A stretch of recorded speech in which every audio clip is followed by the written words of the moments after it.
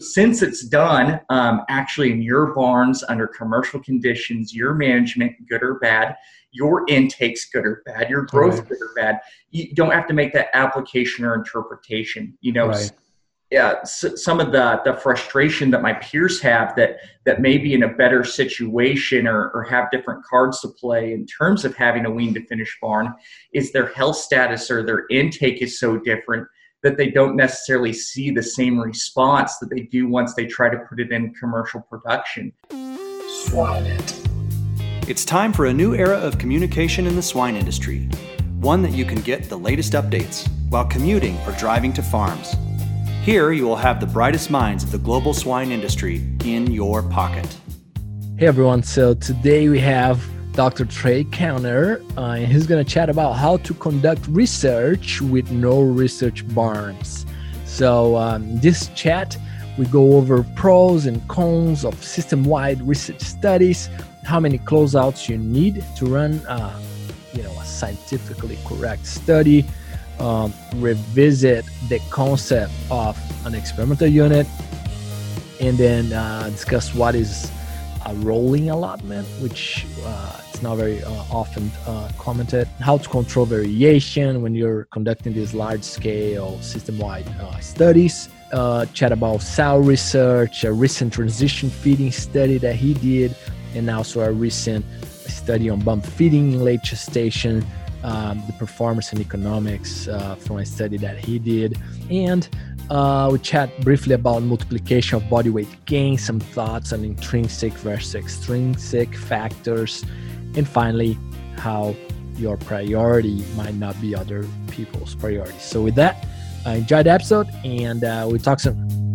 Swine It podcast is only possible with the support of forward-looking and innovative sponsors like Genesis, the first power in genetics; Zinpro, essential trace minerals, exceptional performance; Every Pig, a simple yet powerful pig health and production management tool; Gestal, always one step ahead in swine feeding. Adiseo provides programs and services to help producers achieve their targets in a high-quality, safe, and sustainable way. NutriQuest, experts serving producers and delivering breakthrough solutions. Welcome to Swine It Podcast. My name is Marcio Gonçalves, your host for today's episode. This episode's sponsor highlight is about Genesis. Genesis is the largest independent producer of high-health registered purebred swine in the globe, having over 80% of all registered purebred breeding stock in Canada. The Genesis genetic program uses genomic selection strategies focused on productivity, faster growth, efficiency, high yield, and meat quality. To know more, go to genesis.com. GENESUS.com.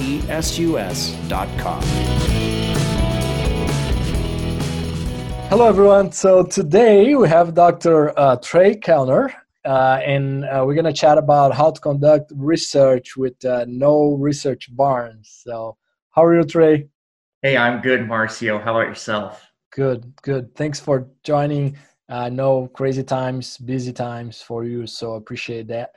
And, big topic here. A lot of producers around the globe don't have the research capabilities that we see in some other systems. So very curious to see your thoughts there. But before that, for those that don't know you, if you can just walk us through your career so far and what you're doing right now.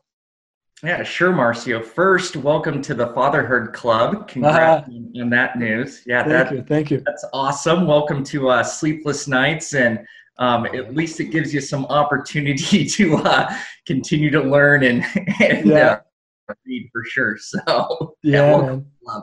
3 a.m. 3 a.m. emails and all those things. Right. Yeah. So on that note, I should probably start with, young dad, right? So my wife, Heather, and then 17-month-old Theo, right? And we currently live in Audubon, Iowa, and am AMBC's swine nutritionist. And the unique part about that job was I was our first swine nutritionist. So it didn't really have a president for my role and how it should be structured and what my responsibility should be. So to get to this point, right, grew up in Northwest Kansas, on the edge of a small rural town where my dad managed the cooperative feed mill. So that's how I got my nutrition start, was just watching him in the evenings as a young kid, and then pushing a broom, right? And cleaning up the mill in the evenings, and then helping run it, and then be an employee there in high school and college. Went to a small community college in Western Kansas called Colby Community College on a livestock judging scholarship. Got 2 associate's degrees there, one in history and then one in animal science. Wow. And then, the other part of my background would be heavily involved in 4-H and FFA. So had a small farrow to finish operation, and did the show circuit. So from there, then went to the University of Nebraska-Lincoln, where I got my bachelor's in animal science. Was really pushed to pursue swine nutrition at the graduate level from Dr. Phil Miller and Dr. Tom Berkey. So those are kind of my mentors at Nebraska. And they introduced me to Dr. John Patience at Iowa State University, who I got my master's and PhD under. So graduated in 2017, since have been in this fun and challenging role to try to oversee our feeding programs in 9 different states across 28 different toll mills, and probably 400 plus diets that, have been reformulated umpteen times in the past 5 weeks, let me tell you. So, having a young child and some sleepless nights at least allows me some opportunity to stay caught up. So how about that? Yeah, very cool. Yeah, it's amazing. It's a very large scale system that you run there. So very, very cool. From the research standpoint, Trey, what are your first thoughts there? Yeah, so the title of this podcast is How to Conduct Research Without a Research Barn. And boy, doesn't that sound like an oxymoron, right? A very ironic statement, right? So in this position and currently within the system, we don't have a wean to finish or a nursery research barn. So I don't have the tool to conduct a lot of titration, intensive, controlled studies. First of all, I have to lean on other resources from that information, right? So our genetic suppliers, our academic institutions, our allied industries, to gather that information and stay ahead of the curve on things like that. So those partnerships are real critical to making research work without a research barn, right? Is first you got to have that baseline information. Then the second deal, once you have that in place, then you can do a lot of commercial field type evaluations to determine what's the best decision for your system, right? So we're not in a situation where we can determine, what dose of enzyme is correct, right? We can't do a five treatment titration on xylanase or phytase, right? But what we can do is determine which 2 levels are correct, right? Same with any feed additives, whether that's a yes/no situation or which dose is the best, right? So we can evaluate that as part of our current feeding program, right? So when distillers formulate in or out, when we are high energy, typically in the summer, not this summer, but most summers, right? Or we're in a low energy situation, right?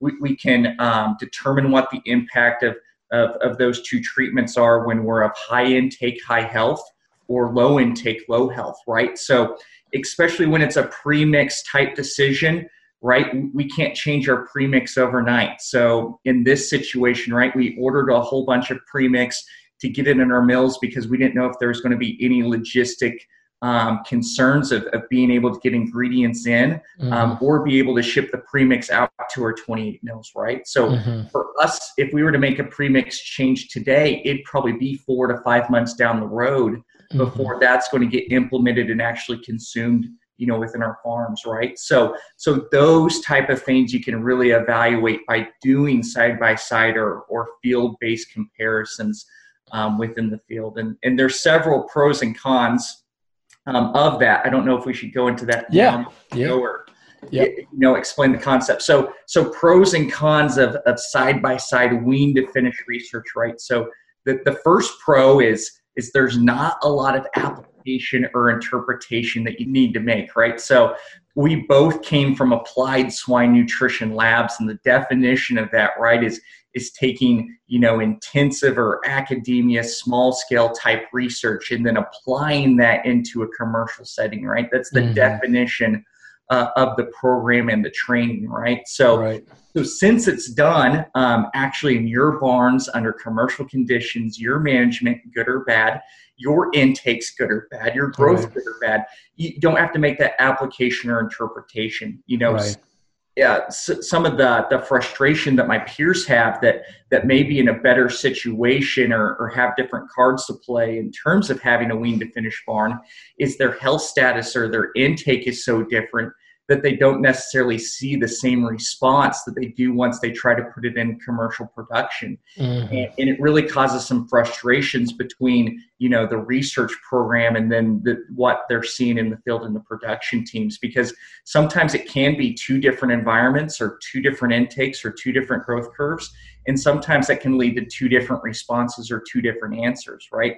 In this situation, we've taken that completely out of play, right? So the finding that you're going to find, within your commercial validations, is what actually happened, right? There's no need to interpret that or apply that, right? So that's the first big pro of it, right? It is what you're able to do there, and it's within the system and it's in play, right? So there are a lot of cons of this type of research. So the first con would be that it's slow, right? So it's going to be 12 to 18 months before you have enough statistical replication and power to be able to determine if that's a significant response, right? So people that want answers tomorrow aren't going to be able to get it. Where in a wean to finish research setting, maybe you can generate an answer within 2 or 3 months, right? The second thing is there will be differing variables that are outside of your treatment structure within your experiment, right? So we are going to let our diets, float in terms of energy or distiller's level, or there is going to be different health statuses or intakes throughout the trial, right? So it's not one subset, it was this genetics, this health status, this diet, etc. So that can be a con and cause a lot of variation within your statistical analysis and then your interpretation, right? So that's a con.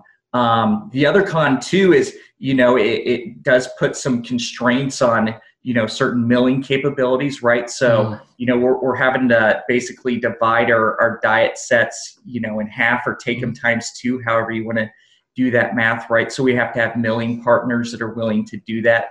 And then we have to get it executed, right? So we are putting more pressure on our feed desk team, who does an amazing job in getting it executed, because now they have to keep straight, which barns are on which treatment and which diet set, et cetera. So there are some cons to it. It's not a perfect research situation. Maybe to take a step back, Marcio, maybe I should explain what we try to do to set up experiment. Yeah, I was going to ask you, walk us through, do you block by flows, block by feed meal, and what are the biggest things you block there?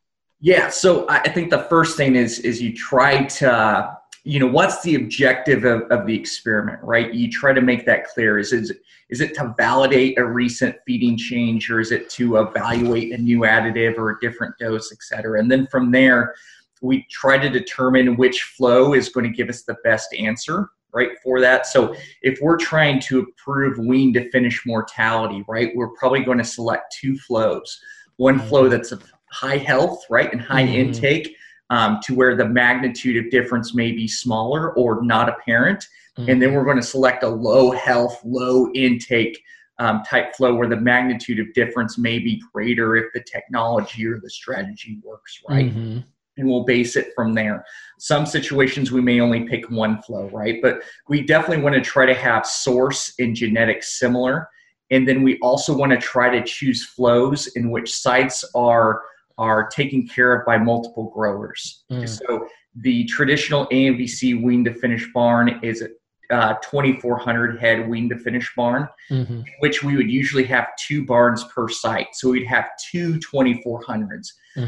And those barns are going to be filled in back-to-back weeks.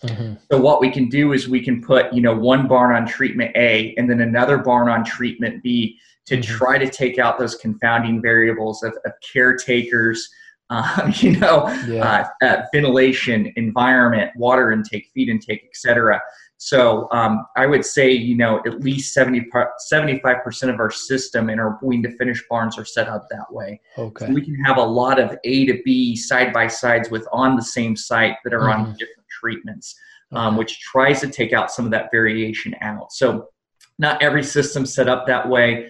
That's going to cause some complications for others.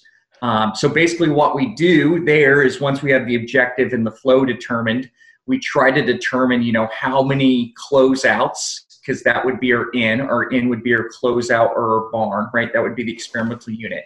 How many of those do we need to generate a significant response, right? So we do a power test and determine, whether we need 25 or 50 or 100 closeouts.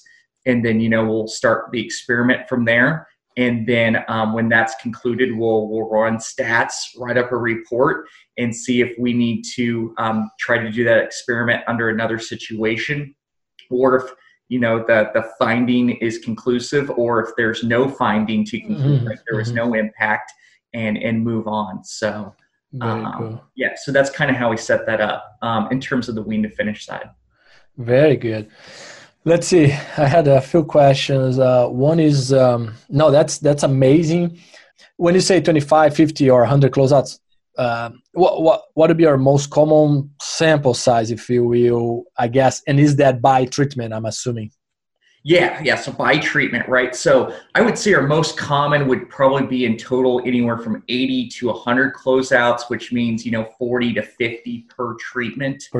In terms of replication, right? So take that number times 2,400, right? So we're talking, 60, 80, 100,000 pigs per treatment in some of our studies, right? So that's the other pro, right? Is there's variation between sites. I mean, if there was no variation, our job would be a lot simpler, right, Marcio? Yeah. There's definitely variation. But in terms of the sample size within each experimental unit, and then the number of experimental units that we have in the 40s and 50s, makes the experiment pretty robust, actually, when you look at it in terms of statistical error and the variation that you see in terms of your standard deviation or your standard error when you do stats. No, that makes sense. One thing that comes to mind, several episodes ago and multiple times, even some episodes we have on the pipeline here that we haven't published yet, we discuss about this, right? For people in general, be careful just comparing one bar to the other. And I just want to make that extremely clear. I think it already is, but just to emphasize that we're talking here dozens and dozens of barns against other barns, right? And one comment there, Trey, is what people need to understand is the concept of an experimental unit. And that can be a pig, can be a pen, can be a barn, can be multiple barns. It depends. It all goes back to what you randomize your treatment to. So if you're randomized to a pig within a pen, it's a vaccine study maybe. Okay, that's the pig. If it's a pen, if it's a barn, right? And then, like you said, there's more variation, but you have a phenomenal large sample size, and that's where the magic happens, right? Correct. You're exactly right. Yeah, definitely don't fall into the trap of doing 1v1s, right? We vaccinated this barn, we didn't vaccinate this barn. We used this additive in one barn, we didn't use it here, right? Don't fall in that trap, right? You might as well just use, observational or anecdotal evidence, right? If you're going to fall into that. So, and also, I say, don't cheat, don't peek under the covers, right? Don't get 10 closeouts in and go, oh man, I want to run stats on this because I think I'm seeing some here, right? You have to be very dedicated and not have confirmational bias to look at your data or summarize your data, even in a pivot table, right, to potentially mislead you into coming, coming up with a premature conclusion before the experiment is concluded, right? Don't fall into that trap either. I mean, conformational bias, you have to fight it every single day. Yes, exactly right. And one thing that comes to mind there, Trey, is that probably something that we are not directly taught in school, which is something I learned when I was doing my large soil study, which is what I call a rolling allotment. Because you're allotting almost every day, every week through months, like you said. Yes. And so it's a rolling allotment that you need to keep your eye on, right? Correct. Yes. No, it is a rolling allotment that you need to keep your eye on. And, things change, right? So if health status changes, as we go into summer months and suppression of feed intake due to heat, and there's 20 other different variables that I could list off, right? You definitely need to keep those in mind and make sure that you're interpreting your data correctly in doing that. So, yeah, very good point. The other thing that we try to do too is we have a prediction model that we've generated through our closeout data and through some of our experiments to try to predict what our performance would be, right, over each one of those closeout dates. Oh, wow. So we can use that model to determine what was the difference of each one of those closeouts from that model, and was that difference significant?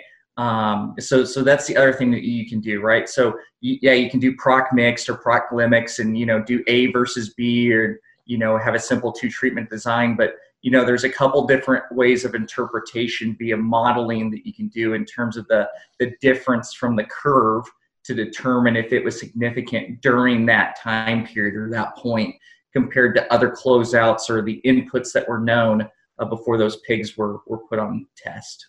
Very nice. Yeah, that's super cool. On that note, do you have to use like any type of, so you block, fine, right? Block by a few things, but do you also have to use some covariates later? Yeah. So, there's sometimes, it depends on your objective and what you're trying to achieve, right? But there's sometimes you may need to use a covariate for start weight, right? So very simple academic type procedure that's done quite often, right? So if let's just say you have a 3-site flow, right? So you have nurseries and those weights coming out of the nursery are different, right? So you may have to use a start weight covariate there.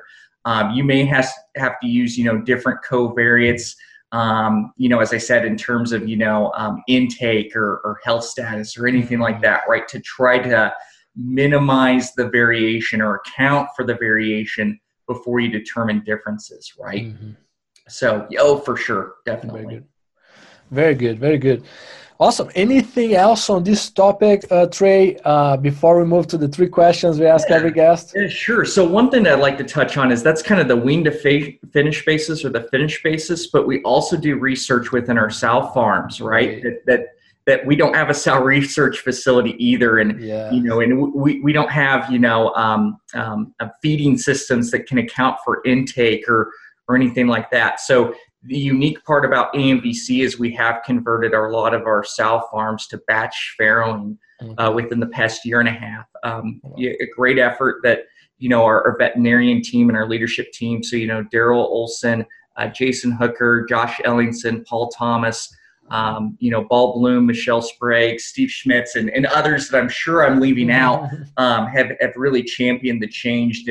And it's helped us from a performance basis, but one advantage that it's provided me specifically and selfishly is now that gives us a great amount of samples or experimental units where we can take a batch of pigs and do gestation feeding treatments or lactation feed program treatments. Once again, probably just 2 treatments per study, but have an experiment on a per batch basis.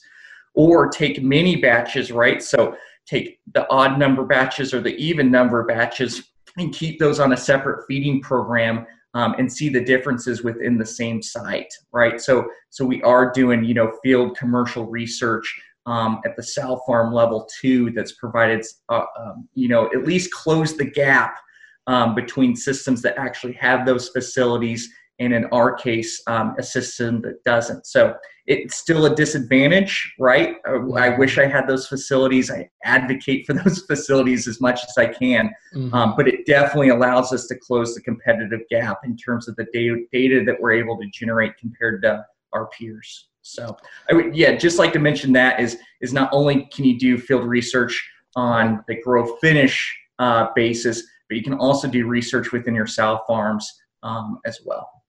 Very cool, very cool. And I don't know if you have a minute to share, and if you guys can share or not, some of the studies. I know you share Midwest meetings and a few others on the south side.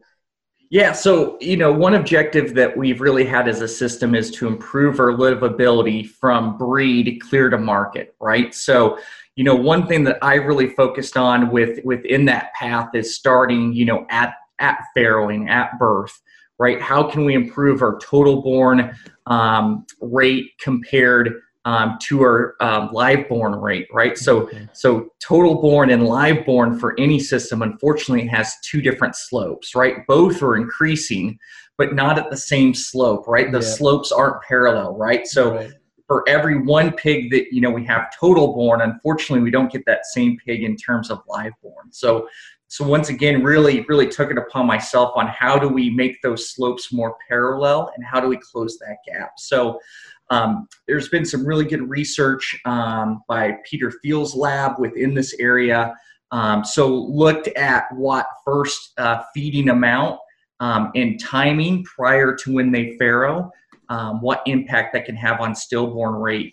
And maybe anecdotally prolapses, right? So what we found is that, before I started, there was really no pre-farrow feeding protocol.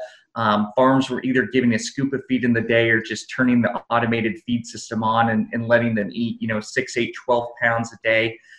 So what we did is we tried to mimic those two protocols with feeding 2 pounds twice a day to try to close down the gap between the sow or the gilt's last meal and when she farrows to improve her glucose status, but also limit the amount of feed that she has and really try to decrease constipation as much as possible, right? So there's two tunnels as she's farrowing, right? There's the digestive tract tunnel, right? And then there's the birthing canal, right? So if we can decrease the amount that's in that digestive tract tunnel, and help decrease the farrowing rate or help decrease the constraint that she has during farrowing, then maybe that 15th or 16th pig that's born is now live and is not a stillborn, right? So what we did, once again, a controlled study, took 2 or 3 different batches at the same time, so same health status, same intake, same genetics, same site, all under the same roof,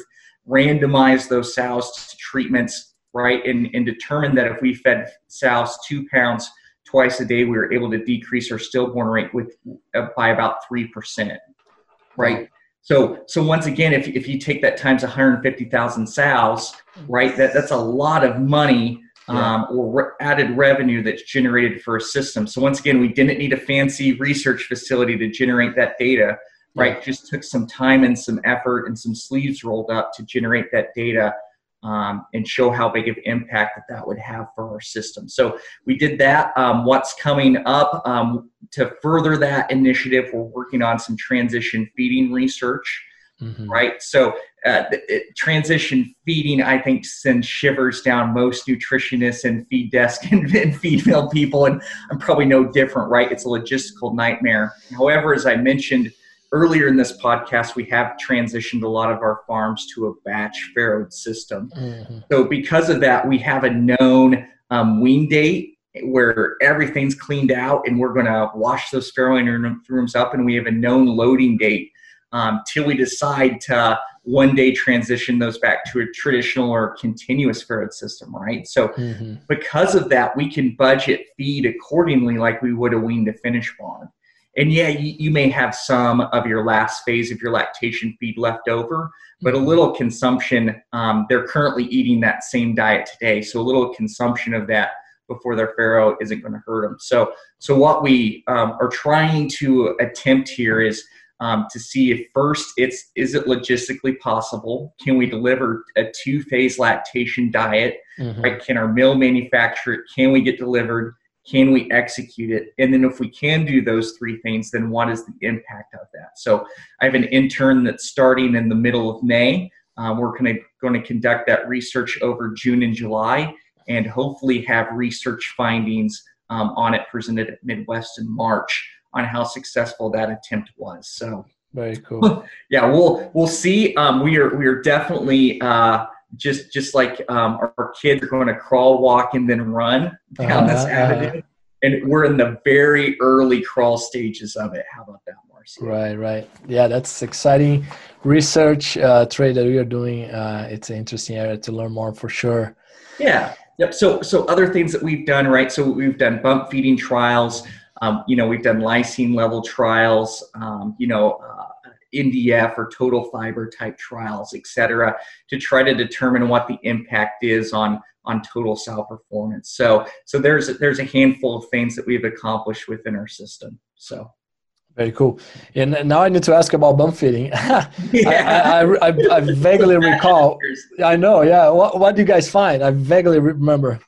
Yeah, so we found that we were able to actually increase birth weight when we bump fed, but all that was as we looked at the distribution of that, we only skewed out the top 10% of birth weight. So we had no impact on what we consider non-viable pigs. So pigs that were born under a pound or 1.5 pounds or 2 pounds, we had no impact on that distribution.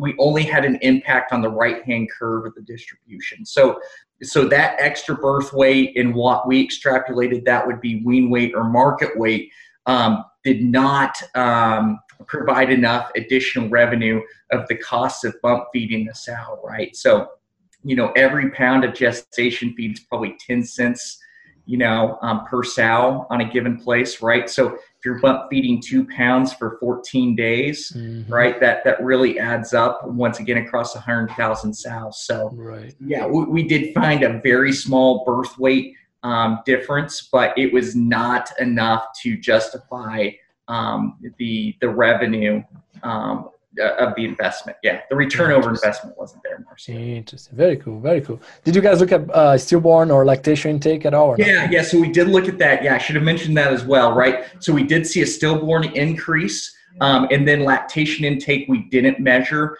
But yeah, we would assume, as most literature's seen, that lactation intake is probably not likely to be improved if you bump feed, right? You're probably just going to keep it the same or drag or reduce.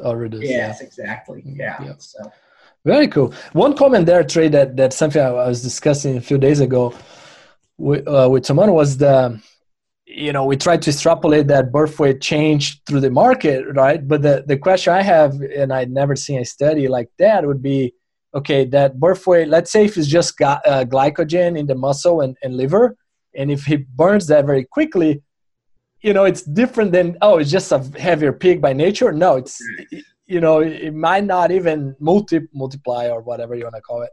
Correct. Yeah. And, I think that's, a very good area to really focus on, right? What is the myth of weaning weight to market weight, right? And it's probably going to be different, for different scenarios, just like you mentioned, right? So in some case, a pound may be a pound, but in other cases, it may be something that just doesn't hold on, whether that's water weight or visceral weight or glycogen or whatever it may be, right? So at the end of the day, it's all about carcass weight. So right. Perfect. Good stuff. Since 1971, Zinpro Corporation has focused on one thing: trace mineral nutrition. As the most research-proven organic feed trace mineral products in the industry, Zinpro Performance Minerals deliver performance and profitability to swine operations around the globe. To know more, go to zinpro.com. For knowledge and news from the global swine industry, access our partner, thepigsite.com. It is time to our famous 3. Question I have for you, Trey, here on the 3 question is, what's your favorite pig-related book or resource? Sure. So I have two, and one's actually been a really good resource for me here as we go through these unprecedented times, and that's the biology of the domestic pig. So I have the 2001 version by Pond and Mearsman. And the great part about that resource is it has a lot of data and a lot of tables on just the general biology of the pig that probably can't be determined with today's IACOC and animal welfare and research standards today, right? So there's a lot of things in terms of, visceral weight or carcass weight information, on pigs from birth all the way to growth, to market. There's a lot of good information that when you're getting outside of the box and having to feed pigs differently than how we were trained, right, when we were in grad school during this, very unique and emergency-like time, it's an outstanding resource.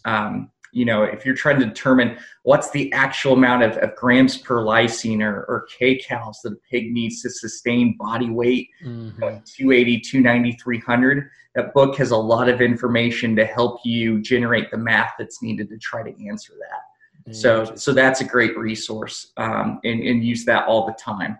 The second great resource is more of a suggestion to aspiring swine nutritionists that may be in graduate school or finishing up their undergraduate degrees. And it's 8 years old now, which kind of dates us, but Feed Efficiency in Swine, right? So collaboration between a lot of different institutions, right? Our institutions, K-State and Iowa State, put that book together at the start of the Feed Efficiency Grant. It's a really good book in terms of applied science and practical application, but also basic science and really understanding what's occurring at the tissue or the cell level of the pig to maximize feed efficiency, right, and rate of gain, and other production variables. So yeah, if you're a new master student or if you're a senior in college and you're thinking that you want to be a swine nutritionist, that would definitely be a book that I'd recommend reading from cover to cover a couple different times to determine and learn just some basic good concepts and understanding of swine nutrition. So those would be the two references that I use quite a bit and would recommend. Very cool. Very cool. Yeah. They also have those fact sheets are very summarized. Very cool. Yeah. English and Spanish too. Oh, I didn't know. Very nice. Yeah. So cool. How about in general? Any resource or book in general? Yeah. So I have two that I've really appreciated in my young career. So the first is one that I was part of an emerging leadership academy at Iowa State. And my mentor, Elizabeth Lonergan, suggested that we would, basically go through a book and read it and discuss it on a weekly basis and try to see how we could apply it going forward in my career. And that book was called Getting to Yes. And the author of that is Fisher and Uri.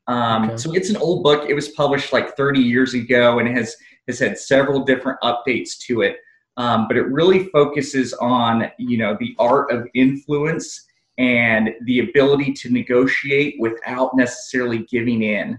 Right. So, I think a big part of our jobs as swine nutritionists that is not talking about enough is our ability to influence people, right? So we influence people at the boardroom level and the ownership level, all the way down to the slat and mill level, right? And we have to be impactful, right? Because our time's limited, right? So if we're suggesting a change or if we're recoaching a protocol, we need to make sure that that's in place because we can't go there the next day, right? We don't have that time allotted to us. So we need to make sure if we're spending, 20 minutes or 30 minutes covering a situation that it's in place for a long time, right? Because we can't. So that's a really good resource. And every now and then I probably pick it up about every 6 months and reread it. Just to make sure that my skills are sharp. So that's a good one. The other one actually, Wayne Cass gave it to me when I was starting my career, and it's called Lead for God's Sake. And it's written by Todd Gonwer, and it's really three characters that are in it. So it's a high school janitor, the head basketball coach at the school, and then his friend who's the CEO of a top 500 company. And it really explains how you should lead with different strategies, right? So you can't always use the axe, as they say, and just yell and demand, right? But you can't also, always use the feather, right? So you can't always say, hey, you're doing a great job, right? Even though you're not, right? There's a balance between those two, and every situation requires a different strategy, and you just can't always play the same card over and over and over again, because as I mentioned before, your influence will be less impactful and will get lost. Right. So those would be the two references that I would really suggest, my peers and your listeners to look at. They're really short reads. Both books probably aren't more than 100 pages. Oh, wow. You can definitely read them. One day we'll be able to take plane trips again. You can definitely read it to and from your destination. So. Wow, very cool. Yeah, sound like a very good books, and I'm sure our audience is going to appreciate that, Trey. And then the last question is, what, in your opinion, what sets apart successful swine professionals from those who are not? Yeah, I was thinking about this last night. Being an avid follower of your podcast, have been some really good answers on this question, right? And just being 31 years old, right? It'd probably be a little bit of a stretch for me to say, hey, here's what separates the really good ones from the really bad ones, right? Right. So, but what I will say here, I had the opportunity to write an editorial for the National Hog Farmer. I think it was published a couple weeks ago on what lessons I've learned within my 3 years at AMVC as a swine nutritionist. So maybe I could share a couple of those lessons instead. The lessons that I really wrote about and what I've learned that has allowed me to stay successful in this position is, first, buy-in's going to take time. Right. So whether that's a protocol change or establishing your influence on a leadership team or a production team, right, that's going to take time and effort and champion. Right. So we have 42 different sow farms. We have 160 different wean to finish sites. We have nursery sites. We have 28 different mills. Right. So if I change something that's feed protocol related, I'd have to make that change across about 800 different people. Right. And that change and how that lands on those 800 different people's priority list, maybe number 1 or maybe number 40. Right. So it's completely naive to that concept. Right. I thought if we sat in a boardroom and got our leadership teams together and we took a vote on a protocol change, it would flip like a light switch and everyone would champion it. Right. We all have different priorities and responsibilities. Right. So change takes time, right? Even though it's voted on and you type it up and you send it out and it's in the official handbook, right? It's in your protocol, right? You have to go champion that change, and that takes time. So a couple things that I learned to shorten that time of implementation are find champions at each individual site or individual mills that can carry that football for you. Right. So who's really influence that can help influence 5 different people or 10 different people or 20 different people. So you don't have to influence all 800, at each individual time. Right. So can you influence 20 different people, and then those 20 can influence those 800 to get a change made. Right. So identifying those key people and those influencers that can really make changes at a sow farm, at a feed mill, on our feed desk team, et cetera, that will really save you some time and get those implementations in place. Very nice. So that's a big lesson. The second lesson, right, is you have to continuously recoach, right? So once again, I was naive thinking, okay, if I say this one time, it's good as gold, right? People are going to listen to me, right? Well, they may listen and they may put it into practice for a couple of weeks or a couple months. Right. But eventually you're going to have to re-follow up and re-coach that. And that need is constant. Right. Furthermore, within a system like ours, our employees, will get promoted. They will find other opportunities. They will be cross-trained. Right. Even on the wean to finish side, sometimes their sons or daughters are going to be the primary caretakers. Sometimes we're incorporating new sites within our system. Right. So you have to recoach things over and over. So even though it's the 20,000th time that you've maybe went over how to mat feed or how to feed sows pre-farrow, like we just talked about earlier, every single time on your visit, you need to go over those things and you need to treat them like it's the first time that you've went over them. Like you need to have passion for it and change it. A couple other things that I talked about there was, don't be afraid to step up. right? Mm-hmm. So your company's hired you not just for your primary responsibility and your skill set, right? AMBC did not hire me just to oversee our feeding programs, right? They hired me for problem-solving skills and the ability to understand variables and outputs and make a model of it to try to help determine predictable outcomes, whether that's feed related or not, right? So if you're around a meeting or you're within a team and you see an opportunity that your skill set can help come up with the solution, take advantage of that, right? Also within that, as you're stepping up, make sure you're being an independent thinker. Right. I think it's easy and it's human nature for people to want to like our ideas. Right. I hope people like this podcast. Right.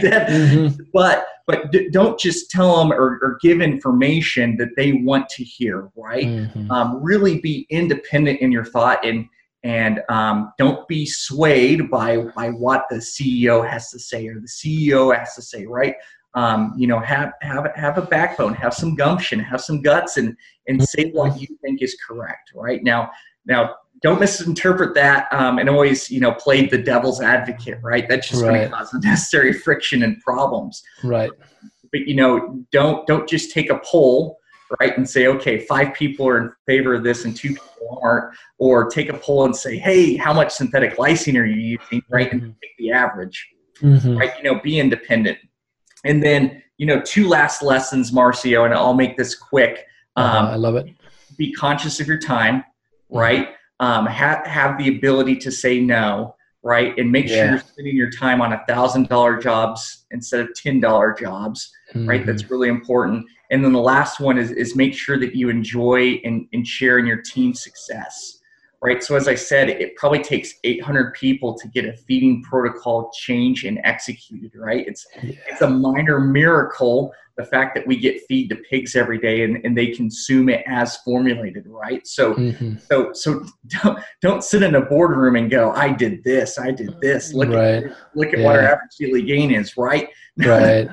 You just coached the team and guided the ship. Right. They made the play and got you to your destination.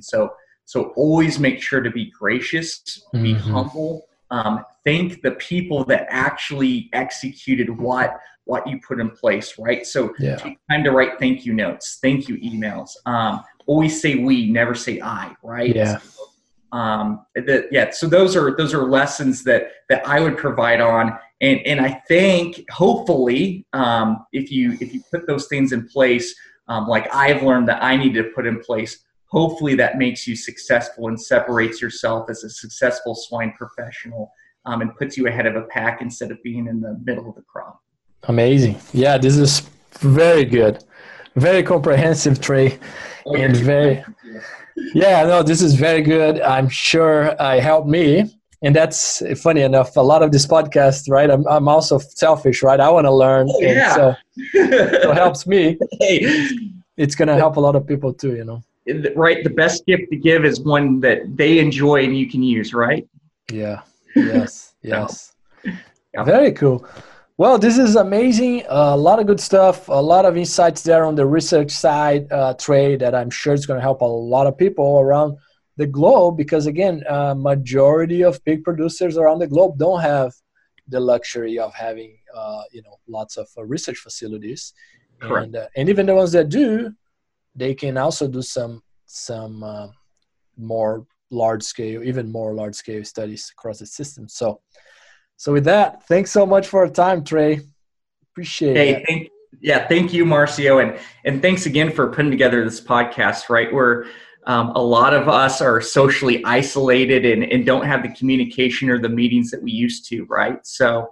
Part of the way that we're getting information out there is through this podcast and through the information you're putting out. So thank you for being a resource to the swine industry. Really appreciate it.